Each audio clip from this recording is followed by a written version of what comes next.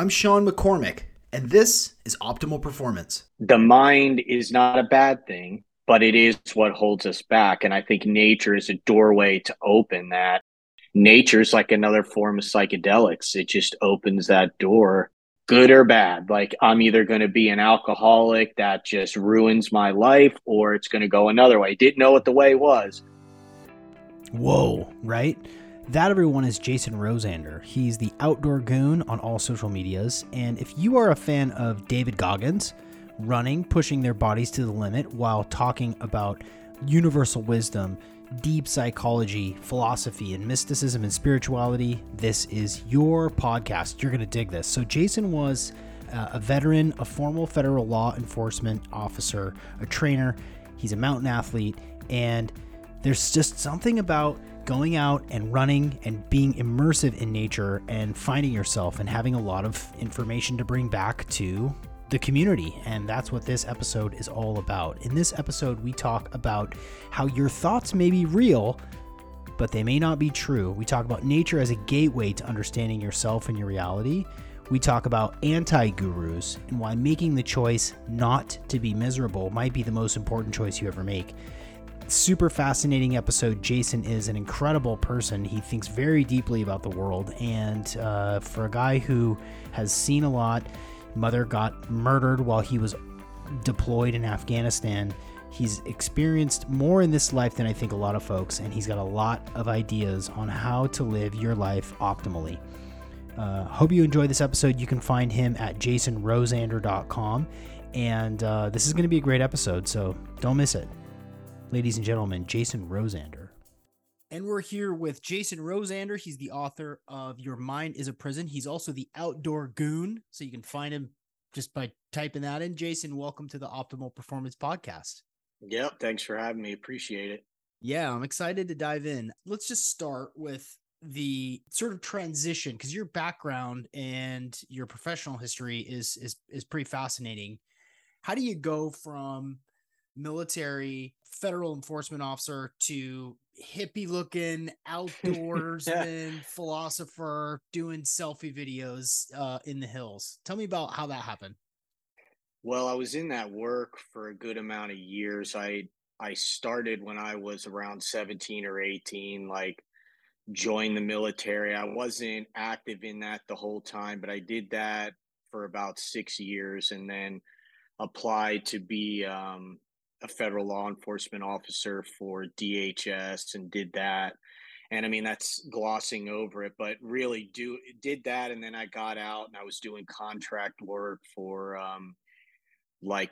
people around here and more security based management and then into some other more protection based jobs. But really, I mean, the short version is I think ever since I was younger, I mean, you probably had this, a lot of people that I interact with have, where I had something going on in the back of my mind that was like, I don't know if this is necessarily the most optimal route. I mean, those jobs, that's why I wrote the book, can really wreak havoc on your physical system, your mental system.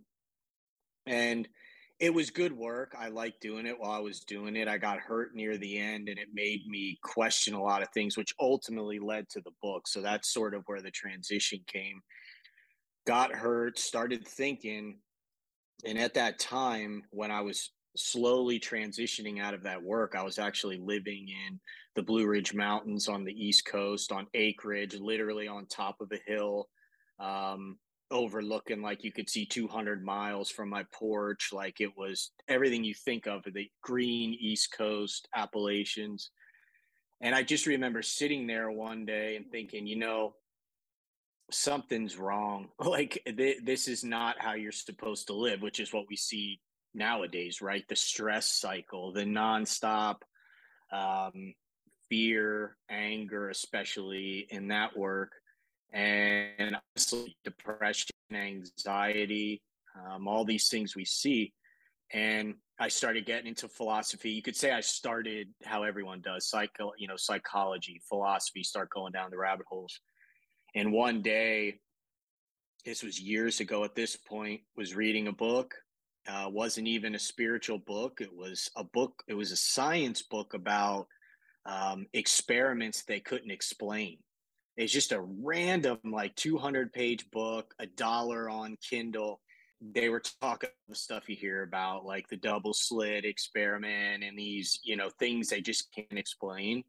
And I was in this big leather chair looking out the window, and I was like, everything I know or thought I knew or how I'm living is wrong. Like that was really the transition, because they're writing this whole book about science and all this hardcore, rigid, linear stuff, and they can't explain any of it. And I'm thinking something is just off here. And that transition more into the mental stuff and the spiritual stuff. And that was really when it started. And then I started, putting together the book and doing my own, what do we want to call it, path, and that's really where the transition took place. And from there, it's turned into here. So yeah, that was the long-winded version of that. Well, this is a podcast, so there's no such thing as long-winded. Perfect. We don't go 3 hours like Rogan, but yeah, Yeah. that was perfect. Some of the most inspiring content that I see online involves being outside, doing things that are hard, and talking about universal truths. I think Yep. about, Rich Roll, David Goggins. I could name a bunch of names, but that sort of mentality around like, hey, I'm out here. While I'm out here, I'm thinking, I have this idea. This thing comes to me. I want to share it with the world. And your content, and I think a lot of the best content, is so essential, fundamental. It's so simple, but we Yeah. just Yeah. lose sight of it.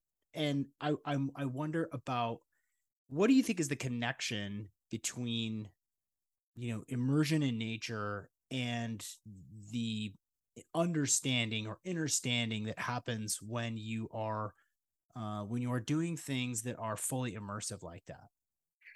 Yeah, and I should have said that after I, transitioned into this realm, if you want to call it that. There was always a bug in my head also. So there was two things. It was the mind. My path, as you want to call it that, would be very much through the mind. I found out in nature that the mind is not a bad thing, but it is what holds us back. And I think nature is a doorway to open that. And when I was up in the Blue Ridge, I was in nature all the time. I was doing that stuff, not as much as now, but it was always there in the background. There was like this scratch that was like, hey, you're going to find the answers to this, because I was not a happy person at that time. I was so different than I am now, but I knew that I could find it out there. And they have mountains out there, and the outdoors are not like where they are, where I am now. But the connection, I think, and in my last YouTube video, I think it was literally the last one I made, I mentioned this, where it's hard to worry about your bills when you're at 14,000 feet or 13,000 or doing, long distance running. It actually does hit a point where the mind does not have, I would say, the capacity to be chirping all the time. It's not, especially if you do bigger climbs where maybe there's some rock climbing at the top, and it actually, is exposed. And the survival system of the mind sort of flips on itself, because it's like, hey, I can't sit here and think about what's happening at my house or whatever. And I think when that gap is built in nature, because you're just in nature, and you could argue there's not as much, there's obviously traffic going through the air, but there's not as much cell phone, there's not as much electronics, where you actually are open a little more. And it opens the door because there's no other options out there. And that's what I've noticed. On the East Coast, they have big mountains, but here they're real big. And it's a whole, I mean, it's like you're on top of the moon, and when you're out there sometimes. And when that happens, this knot that we create mentally from our programming and our just, society and everything, it automatically becomes broken. It breaks up. And if you can notice that, then it's a whole different beast. Because if you go into nature and you're not doing the inner work, as we could call it, you're going to feel it, but you're not going to know what you're feeling. And when you do know, that's when everything changes. I mean, I've had moments, on mountains. I could think of one. I had this mountain out here that I did all the time, and I was starting off and learning more mountaineering. And I remember coming over this crest. I don't know, it was like 11,000 feet, maybe 10,800. And I just said, I'm just going to sit here for a second. Like, we don't ever do that in society, right? Just stop. So I said, I'm just going to sit here. And it was like sandy. And I sat down, my feet are in the ground, the sun's blasting on me. I could see like ants crawling around, the trees are moving. And it was what people report, where I had, basically a moment, and where I just thought everything around here is alive and I'm right in the middle of it. Like some of the better teachers say, this is it. This is it right here. What we're doing in the moment is it. So I think nature allows that door to open, especially if it's cracked. For some of us, we're already like kind of searching through, nature's like another form of psychedelics. It just opens that door. Um, so yeah, I think that's what it does. I think it's a gateway, really. Hmm. Yeah, it's tough to worry about minutia when your Yeah. next step has to be just right, and the Yeah. step after that has to be just right, and the step and the next mile needs to be very focused. and Mhm. and I think that there's just there's so much value in going out for a half a day or a day or doing an overnight and fully committing to this experience. And when you do, and you realize that your perception, your sense of self, your presence of mind, you're right, it does break from Netflix and mortgages and your kid's teacher and the war in Ukraine. I mean, it's just like, no, I'm here with the ants and the trees and the wind and the Yeah. sun, and that is good. This is what I need. And I think it even goes further than that, right? It even extends to like jujitsu, something that is so immersive, yoga, meditation, these things where Mhm. it's like you cannot easily shift your attention back to the little bullshit details in your life because Yeah. you're going to get choked or you're going to fall out of this pose. um what you mentioned teachers, and I know you to be a deep thinker and a a follower of philosophy. What are some of the philosophical or mystical sort of teachers and texts that you really resonate with? Well, I think what I'm in this I look at the people that I take seriously now are more of the anti-gurus, you could call them, like the UG Krishnamurtis, the guys that everybody hates because they can sound. There's another guy, Kapil Gupta, who's actually an MD, and I'll tell you about that book in a second. But these guys are looked at as almost pessimistic because they're just telling you how it is directly, and it's hard for people to hear. And early on, when I started down this path where I thought, well, I'm not happy, I'm essentially miserable, I'm angry, I live in fear, which I was made to live in fear. That was part of the, professions. My mom was murdered when I was in Afghanistan, so I came back from that and jumped right into more fear, more anger, more pain. So when you're in that space and you read certain books like the people I mentioned, it can be difficult. I wouldn't necessarily recommend that for like the initial onslaught of basically ripping the program apart and saying, oh man, like I need, life is meant to be better than it is. In the beginning, one of the books that for some reason that really, I would say, probably shifted it was the Kabbalion. It's was written by the Three Initiates. It's called the authors are out there, but they're real names.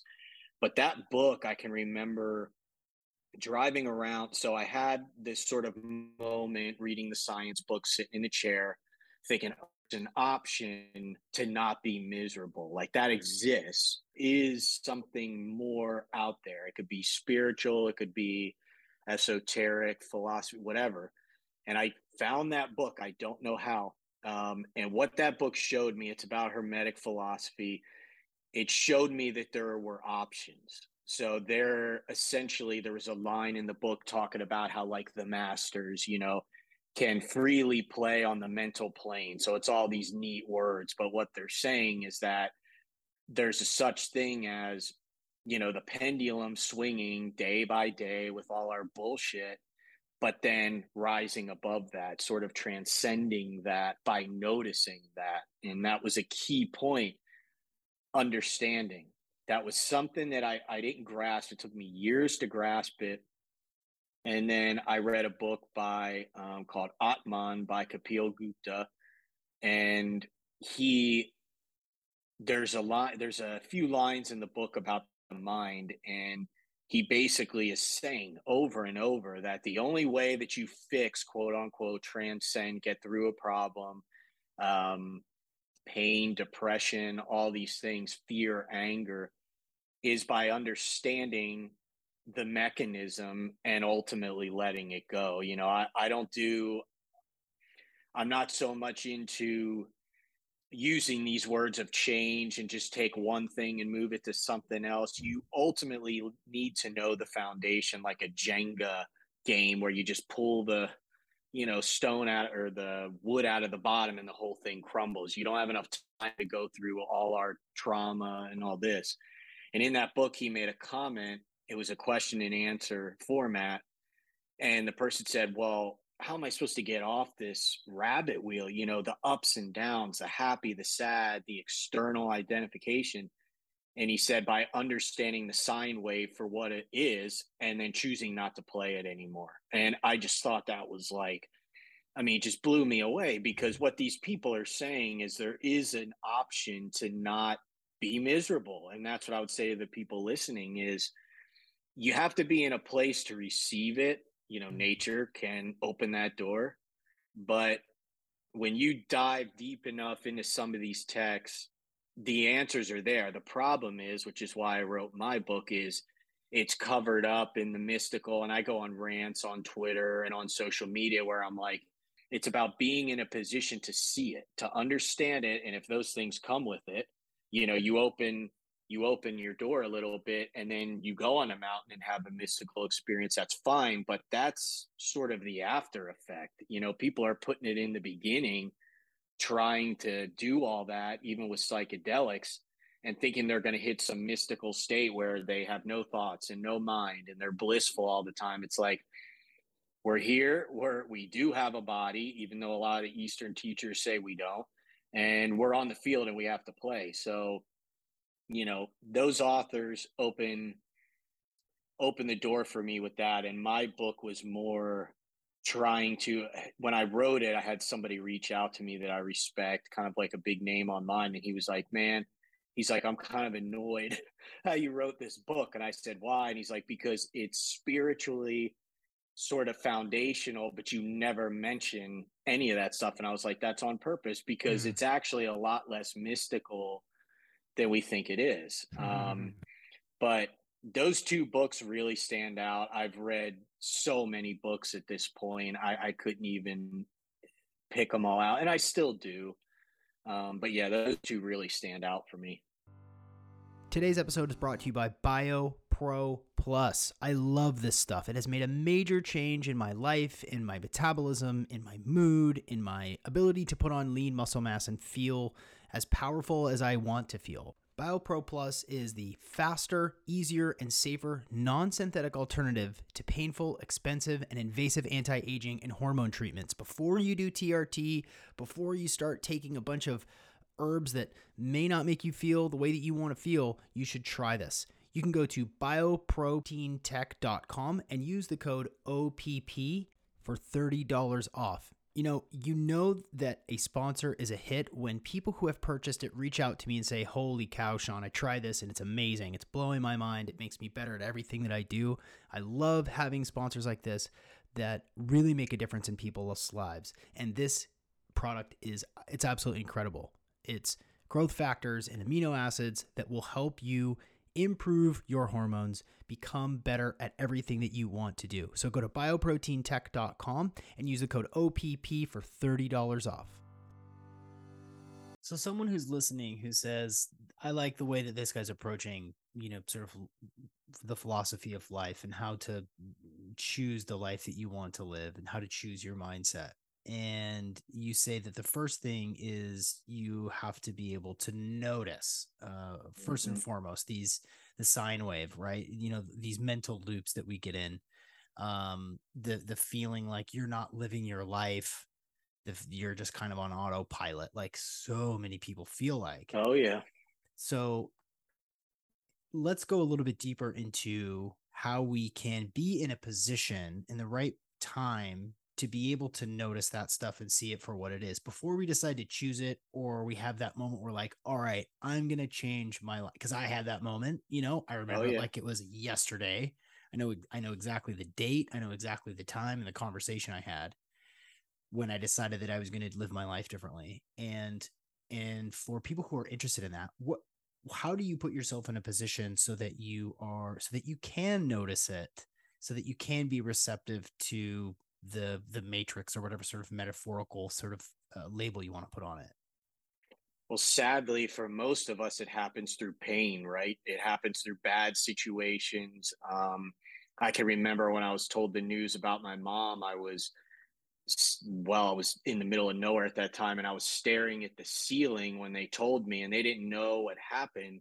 But I was staring at the ceiling at this like crappy building that was falling apart, and I had this, that was obviously a traumatic event, and I had this instant thought that said, it's either going this way in my life or it's going this way, good or bad. Like I'm either going to be an alcoholic that just ruins my life, or it's going to go another way. Didn't know what the way was, but it's going to go another way. So pain a lot of the time is going to induce that, where we get so sick of playing this mental game that we all play that it switches. Now, if you don't have that, I would say just being open to the fact that, you listen to this podcast and you hear a couple people that aren't miserable and you say, okay, it's that little seed.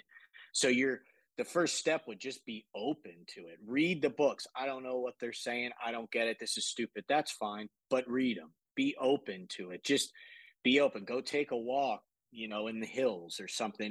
It's almost like putting yourself perceptively in the position of already being there a little bit. Hey, I know it's possible. These people have been writing about it for thousands of years. So I'm going to feel that a little bit. I'm going to go outside. I'm going to concentrate on the wind blowing and my, every step I take. And you're building, the cord that you've been tethered to is starting to get weaker and weaker and weaker. And then you do the study. There's a lot of authors out there, and a lot of the Eastern guys don't like this, but I think it's good.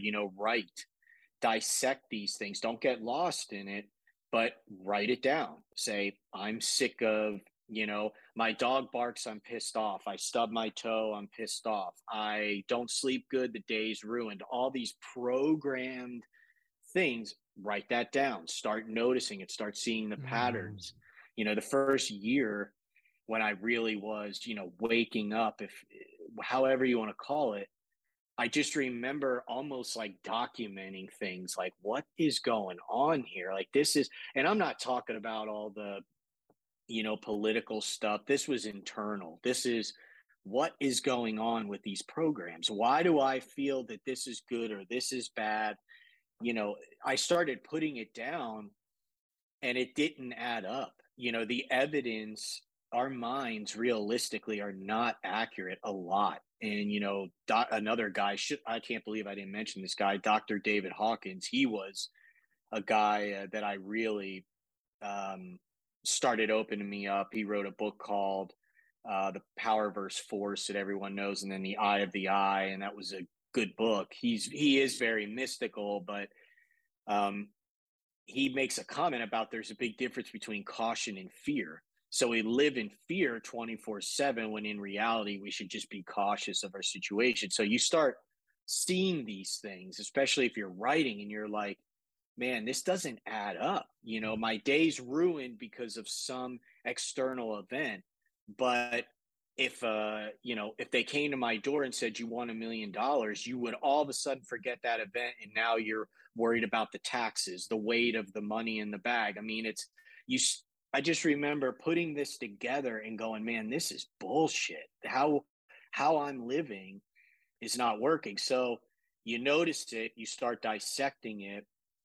Now the problem is you could get lost in it. I mean, I must have read 500 books the first year and notes and thousands of on my computer, and I was just spinning, in it. But you have to start somewhere. I mean, Well, that's the reality. it's a better place to be, over analyzing, asking hard questions, looking like a crimes, investigator with the Yeah. threads to pictures on a big bulletin board, right? Like that, to me, that's preferred than numbness and Oh yeah. desolation and um automation, and feeling like you don't have agency in your life. I think that's at least more interesting to me. I really like that idea of writing down just inane things you notice about yourself, things you notice about others, maybe the people closest to you in your life. I notice that I get frustrated when my boss says this. Why Yep. is that? Why? Yep. Right? Why is that? Maybe it's because I think he's an idiot. Maybe it's because he's right. Um, that is such a practical baby step to begin the process of having an awareness of how you see yourself and how you live your life and what your mentality does in sort of your default mode, right? We Mm-hmm. know that this thing called the default mode network exists, and this is like your like default setting in your brain Yeah. when you're not being exposed to 1,000 things, when you sort of settle a little bit. Like, are you sort of naturally negative all the time? Are you anxious all the time? Are you lonely and dark and macabre all the time? Like, you have a default mode, and we know that the default mode network can be influenced through flotation therapy, meditation, psychedelics, even elongated exercise, ecstatic dance. Like, these are all things that sort of sh- turn down the volume on this, like, oh, I'm so stupid, I'll never love anybody, I'll never make the money that I think I deserve. And when you quiet that down by doing this baby step of noticing little things, just being honest with yourself is such a cool idea. I really like that. Yeah, there's a guy, this reminds me his name, it's not his real name. He wrote books. Once again, everyone hates him. His name's Jed McKenna, and he has a process called spiritual autolysis, he calls it. And the entire process is write things down and try to find truth in it, because you can't 99% of the time, which is sort of a negative process. Like, you know, what are they called in the East? Like a neti neti, where you're writing this stuff down. Let's say all the things you just said. I'm this, I'm that, I just, da, da, da. But then at the end, you go, okay, what about this is true?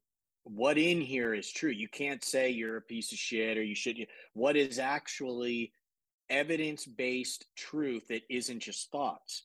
And you'll sit there and you'll go, well, I can't really find any evidence to this. It's just what I think. It's living in thought.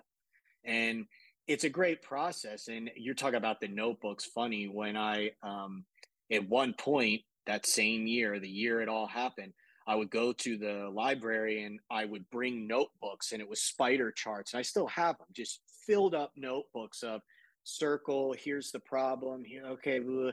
And I would make myself crazy over it. But in the end, you drop it all anyway. But that's what I did. I was doing what the guy mentioned in the book, where I was saying, all right, here's all these things that could happen. I'm so worried. Oh man, I'm living like this, pain, all this. But 99% of it doesn't happen.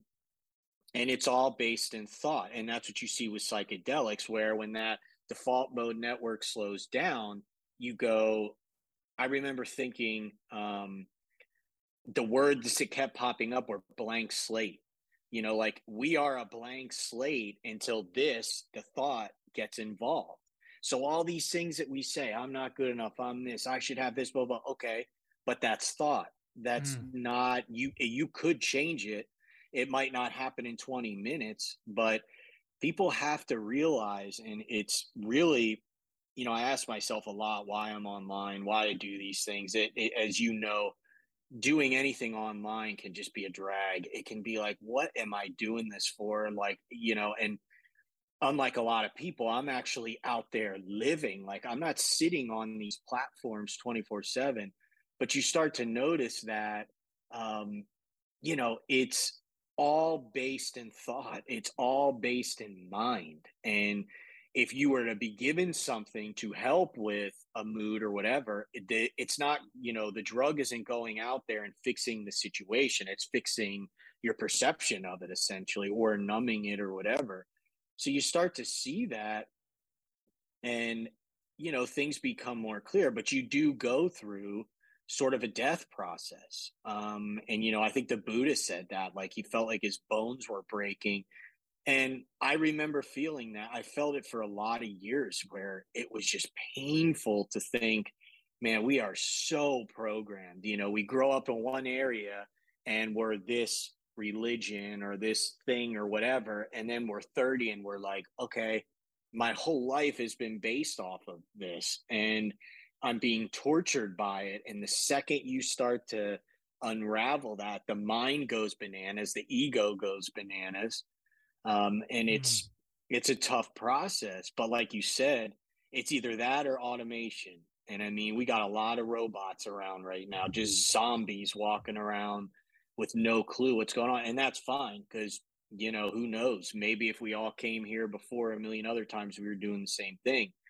But it is a tough process. I mean, it's painful. And if I just could randomly print out all the notes I have, as we were talking about, is writing, um, and books, and I mean, it's just bad. Mm. It is painful. But what else do you think it's going to be? I mean, this is the process. It's either that or you're a robot. That's Yeah. really nowadays. Yeah, this like NPC non-player character idea that's getting so popular online, especially on Twitter. And anytime someone like Elon Musk tweets about, you're familiar with non-player character, it's like basically a background character in a video game that they Yeah. don't do anything, they just sort of pop around. It's like hurtful, it's like it's really demeaning. But that's kind of the same thing as like that sort of automated person who's not really thinking for themselves, who's not really doing any extra reading. They're just going to work, coming home, spending an hour with their kids, Yeah. wa- Existing. watching Yeah. TV, going to bed, doing it again, existing every day. Yeah, and again, like I don't judge anybody that lives like that. I just I wonder what they, if they could have some bigger experiences, how their lives might change, and how that how might that ripple through their family and their community, if if they had a little bit, if they were more inspired and more and happier. I want to go down this little trail with you really quick, because something that I've been paying attention to, and I've had conversations on this podcast before, is about like, and it gives them this ability to push, and maybe this rings true with you, maybe it doesn't, but this idea that in order to get to this deeper knowing, this deeper understanding, and that downstream of that is excellence in performance, excellence in writing, in speaking, in athletic performance. Do you think that your path would be as inspired now had you not gone through various traumas? No, it wouldn't be the same. And I think it's part of that sine wave, where it's like we're going to have these ups, we're going to have these downs. Can you get back up? That's sort of cliche, but I think that you do see that for a lot of successful people, they always have a story. There's something there that just sparked that. Now, you could say that there are some where that doesn't happen. That's sort of the philosopher's stone, is like, I'm learning from other people and I just bypass all of that. But if you're on the field and you're playing in life, you're going to have some stuff go on. And I think some of it is pretty basic, where you've gone through things. So all the other things are like, what, this is nothing. I'm going to push, push, push. I think some of it is probably unhealthy, to be honest. It's a fire under your ass because you're mad at the world or the things that have happened to you.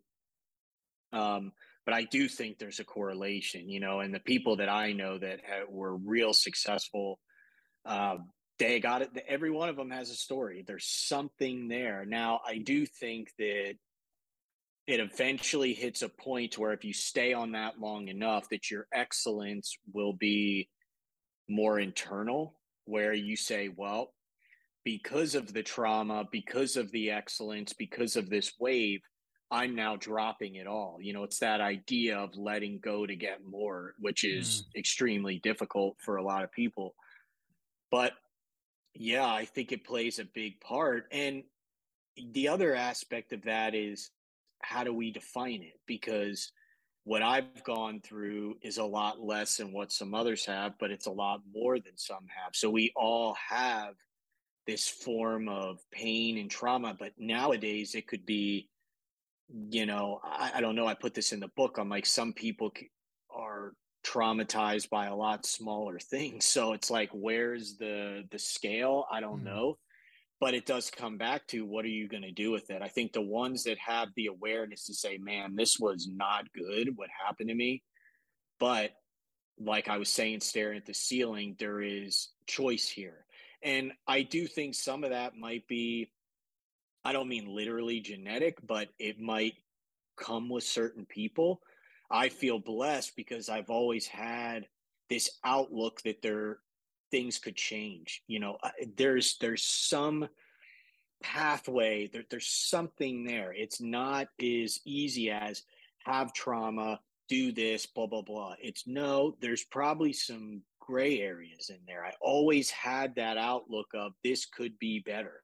So if somebody has that and they have that fire of experience, trauma, whatever you want to call it, I mean, that's, I hate to say it because trauma is difficult, but that's a win-win situation, is if you could see that, because when something traumatic happens, it's a fork in the road and you're picking which way you're going to take. There's members of my family that still have not gotten over my mom. I mean, they're still messed up over it, and they haven't, some of them have done, they've done psychedelics, they've done things, and it just doesn't click that there is a choice. So there is a correlation.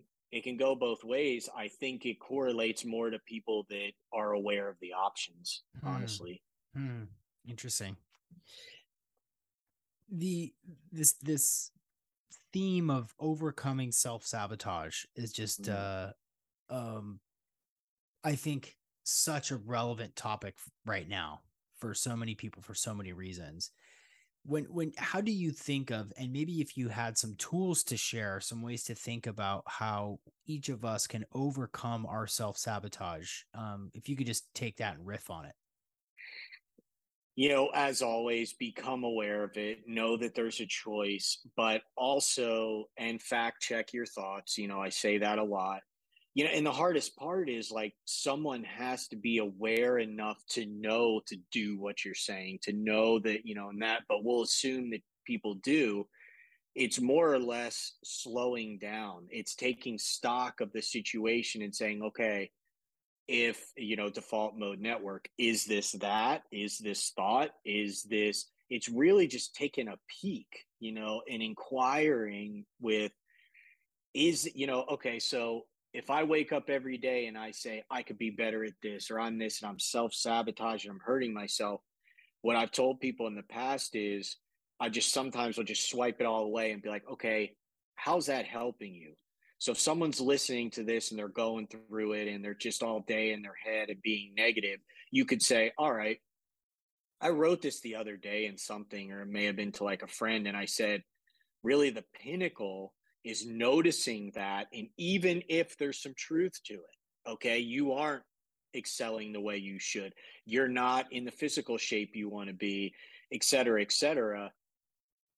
You still, even if there's some truth in that, stop, wipe the plate clean, and go, how's this help me? That's what I would tell people to do, a sort of self inquiry and say, okay, yeah, all right, that's all true. Great, thanks. How's this help me?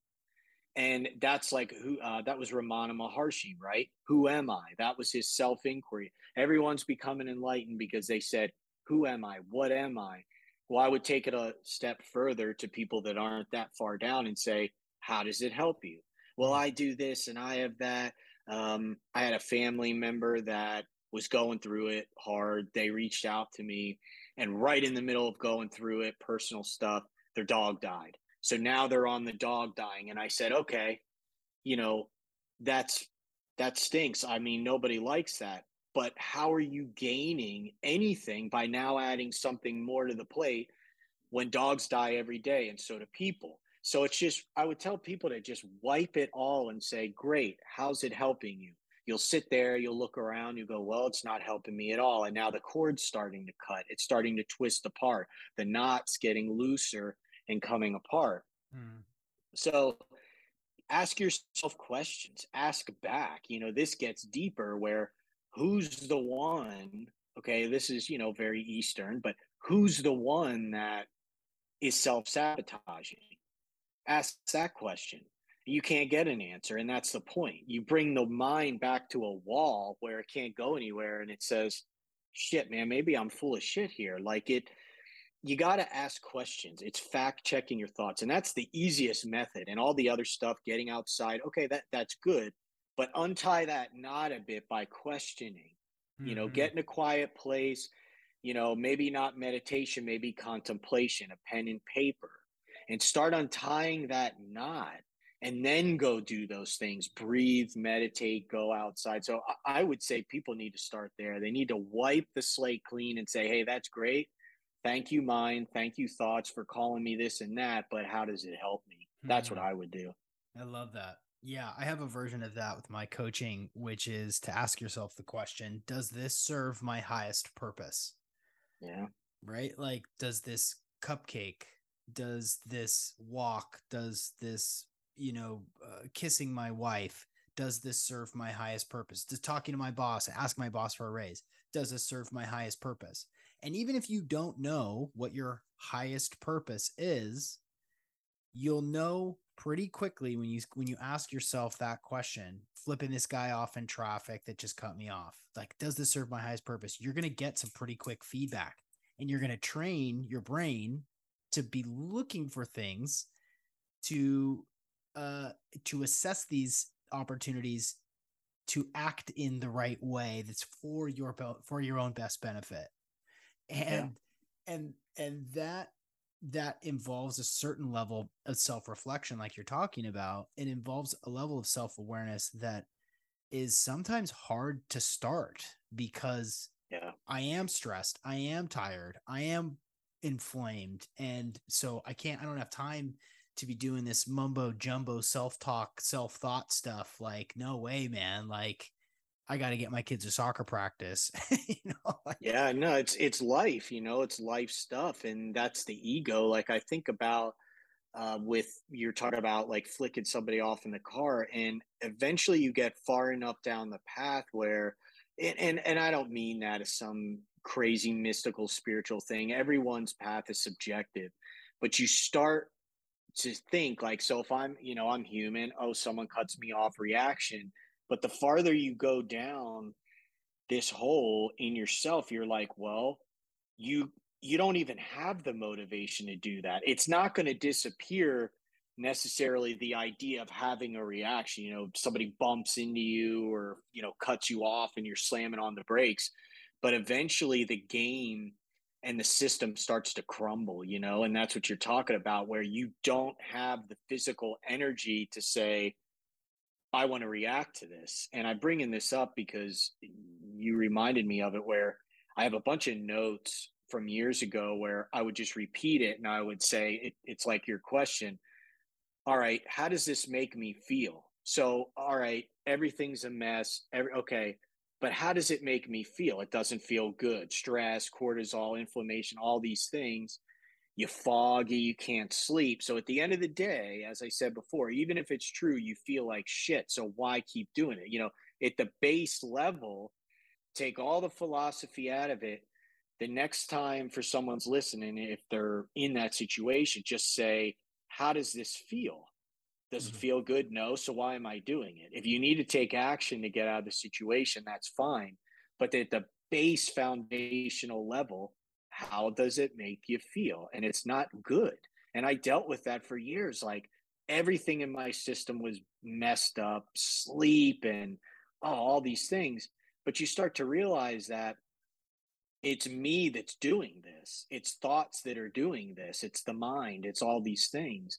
And you're right. You've got to start asking questions, because if you don't ask questions, you're never going to get off the hamster wheel. I mean, it's really a simple. Who are your typical followers, readers, fans online?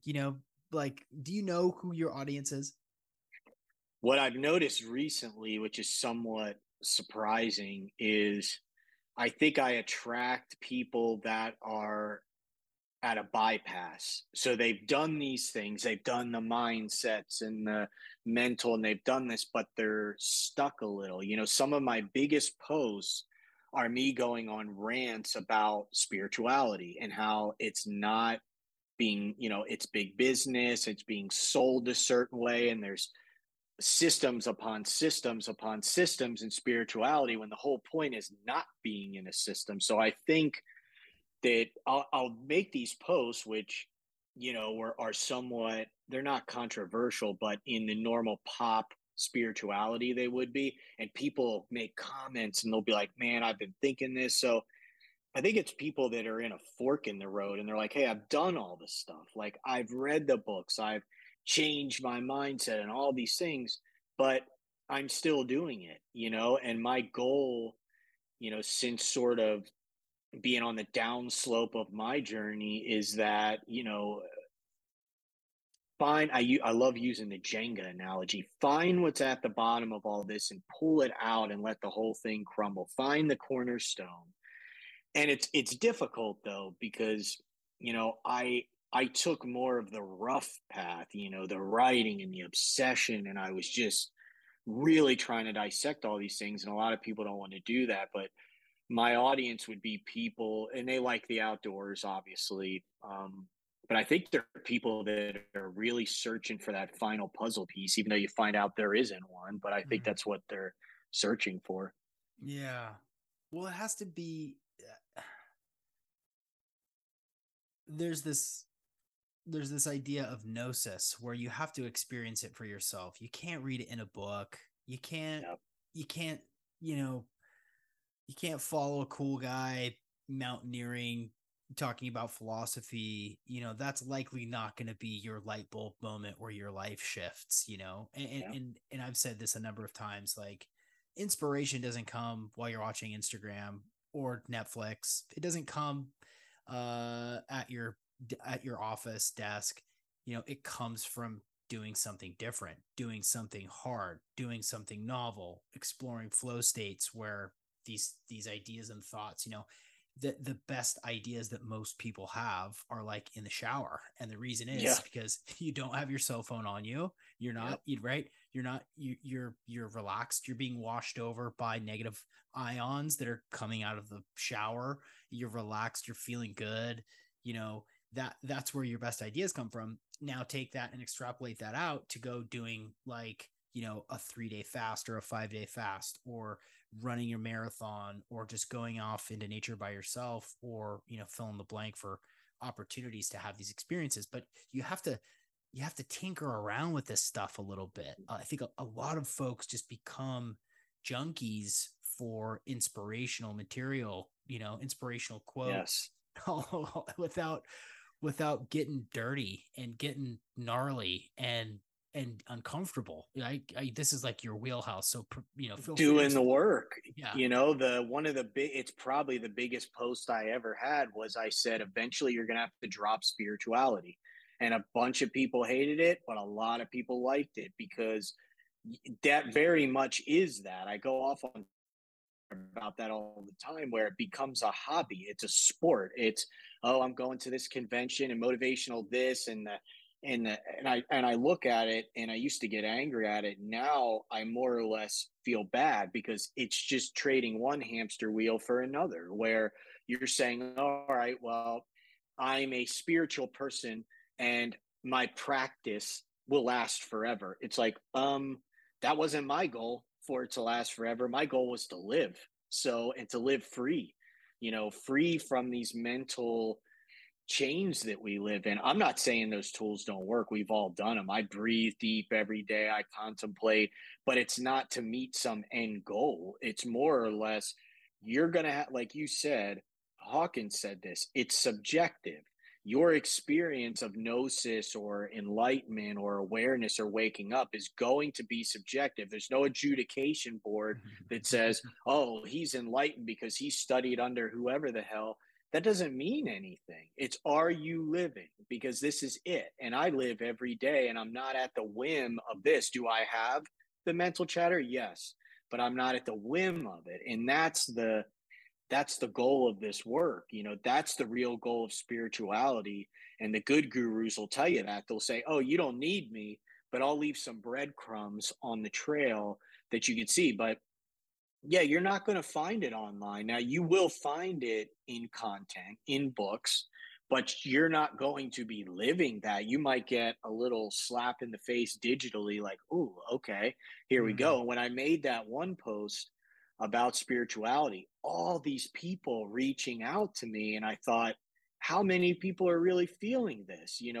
A lot, but they're stuck in that, well, I'll go to this mastermind and this thing and this and something will happen that will help me turn the corner. It's like, no, it's going to help you turn the corner is taking that knowledge, turning it into wisdom by living. That's what's going to do it. People don't want to live, they want to study. I want to live. That was it. I was sick of living in my head all day, and I think for most people that's what they want. But you're right, you may find breadcrumbs, we'll say this, but you're not going to find it online. You're just not. Yeah. So.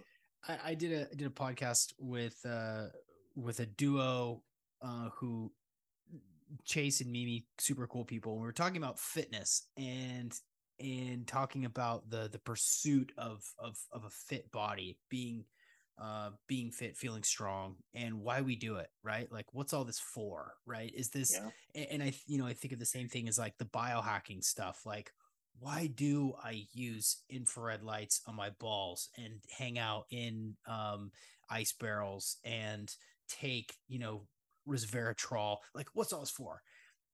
And what Chase was saying, he's like, well, I want to experience fitness. I don't want to get to a finish line of fitness and say, well, here I am. I made it. I'm fit. I have a six pack and I look great. That's not the point. The point is to experience your life as a fit person.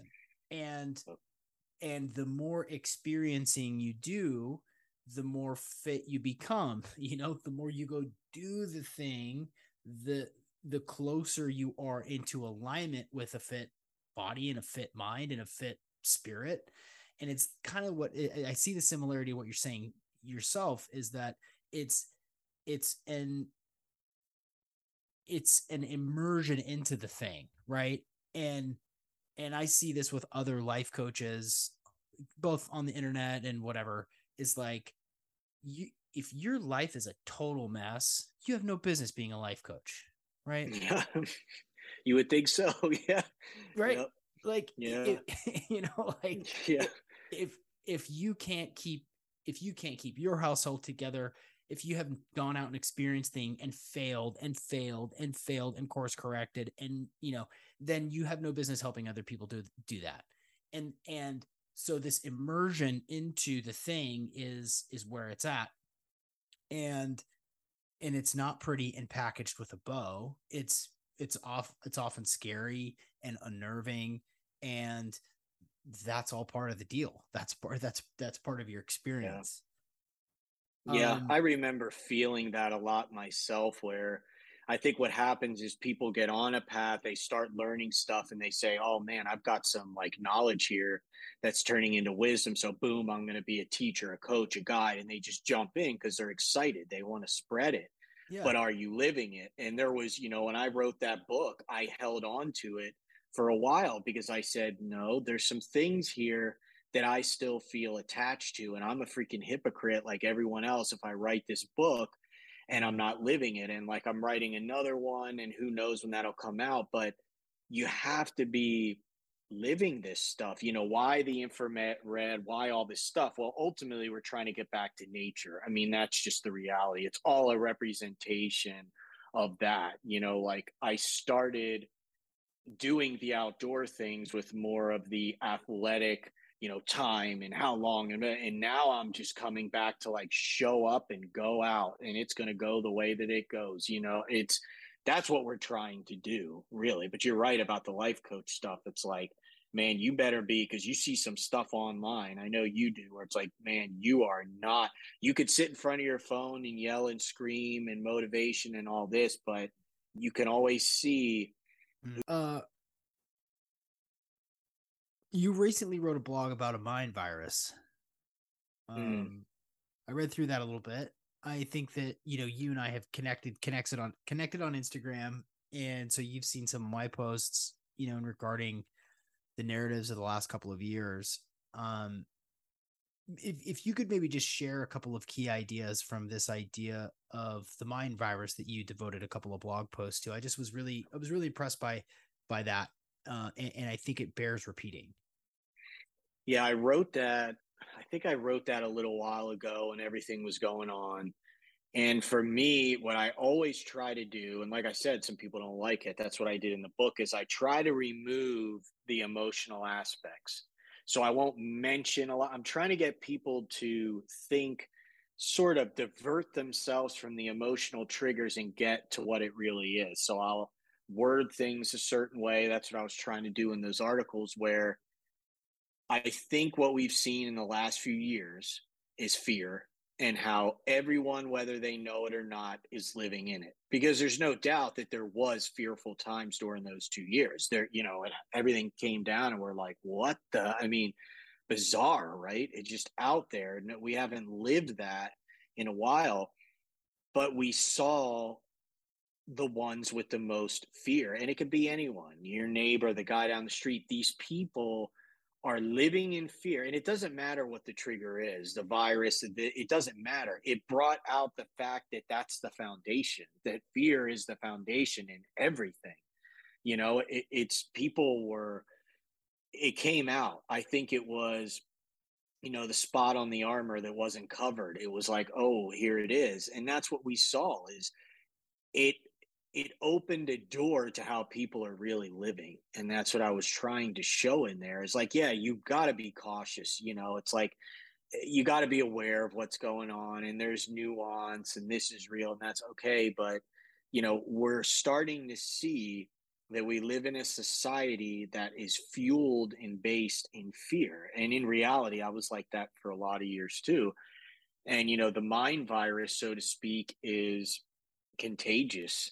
And it's like, I don't watch TV, I don't watch the news anymore. I literally have no clue what's going on in that realm, and I'll see some stuff in the gym or whatever.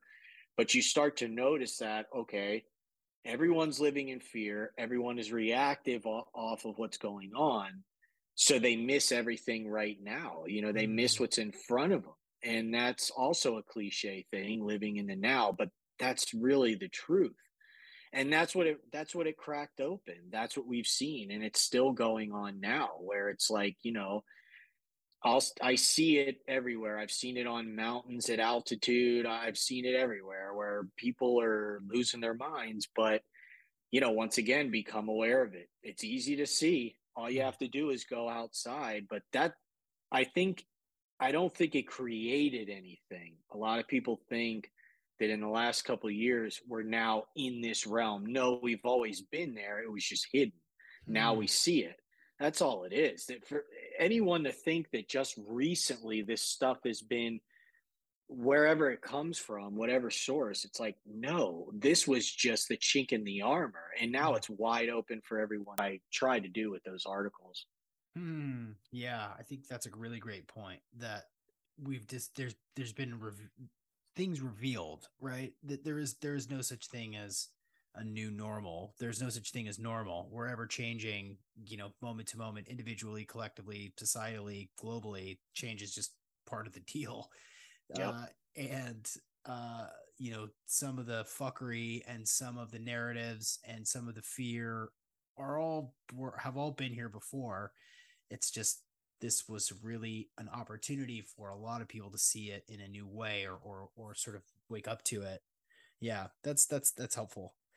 Um, so what can people expect from the book? What can they look forward to? I would say it's a straightforward approach to living life. And that's why I put it's a book of thoughts, because it's really all it is. Is it just like, okay, chapter one, we're talking about this. Chapter two, we're talking about mind. Chapter three, we're talking. I literally just go through all these sections that we live in daily, but we don't notice it. I use these really just basic examples where like I have a chapter in there where I'm talking about a hole in our roof, and I go through all these things, people freaking out, oh god, what's going to happen, what if more rain comes in, a storm, this that, when the reality is very simple. And that's what I try to do with the book. There is a problem, you either call someone to fix it or fix it yourself and then drop it. I take another thing some people didn't like is I compared the human being to a robot, where it's like, well, we're not robots, right? But a robot would respond by becoming aware, taking an action, taking something they were going to do, and then go from there. And it's dropped. They're not laying in bed worrying about another hole in the roof or replacing the roof. So I tried to make the book very straightforward. You're not going to get lost in terms and spiritual and whatever, but the foundation is that, as the title suggests, that your mind is either going to be a prison or not. And for most people, and they don't like to admit it, it is a prison. So the book just goes through topics. It's just topics of, okay, this is what we do, this is what we don't do. And a lot of people have liked it, and I get messages randomly here and there. And people have told me they've left their job that they hate, they've gotten off of drugs or whatever. It can be a spark if you're Hmm. ready for it. And it's an easy read. I mean, it's 100 something pages. There's no big words in it, and I lived it. I didn't write this because of some huge insight. I wrote it because I lived it. I was miserable for Hmm. just years. And people that have met me recently are like, what the hell? It can help you with that fork in the road Hmm. if you're there. It can give you an option, at least from a thinking capacity, to say, oh, so there might be a third road. There might be a path down the center instead of right or left. So I think that's what it can do for people. It can help them. That's great. Well, that's the second time that you've characterized this sort of fork in the road archetype, right? The um that's I think that a lot of people are there. I mean, the great resignation over the last year with people, quitting their jobs. Um, Still don't understand how that works and where that goes.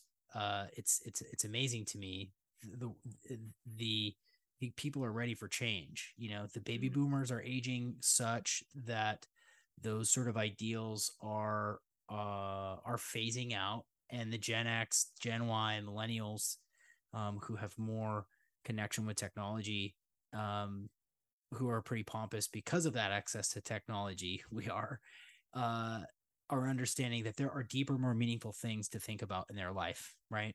Yeah. Rather than, how tall is Tom Brady?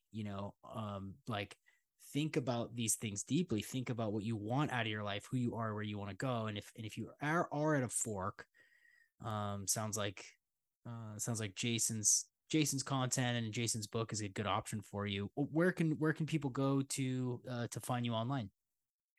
Oh, this typical social media is what Instagram, Twitter, TikTok. Funny thing, TikTok actually, there's a big section on there that's really involved in this stuff, and I never would have thought it. But like you said, people are looking.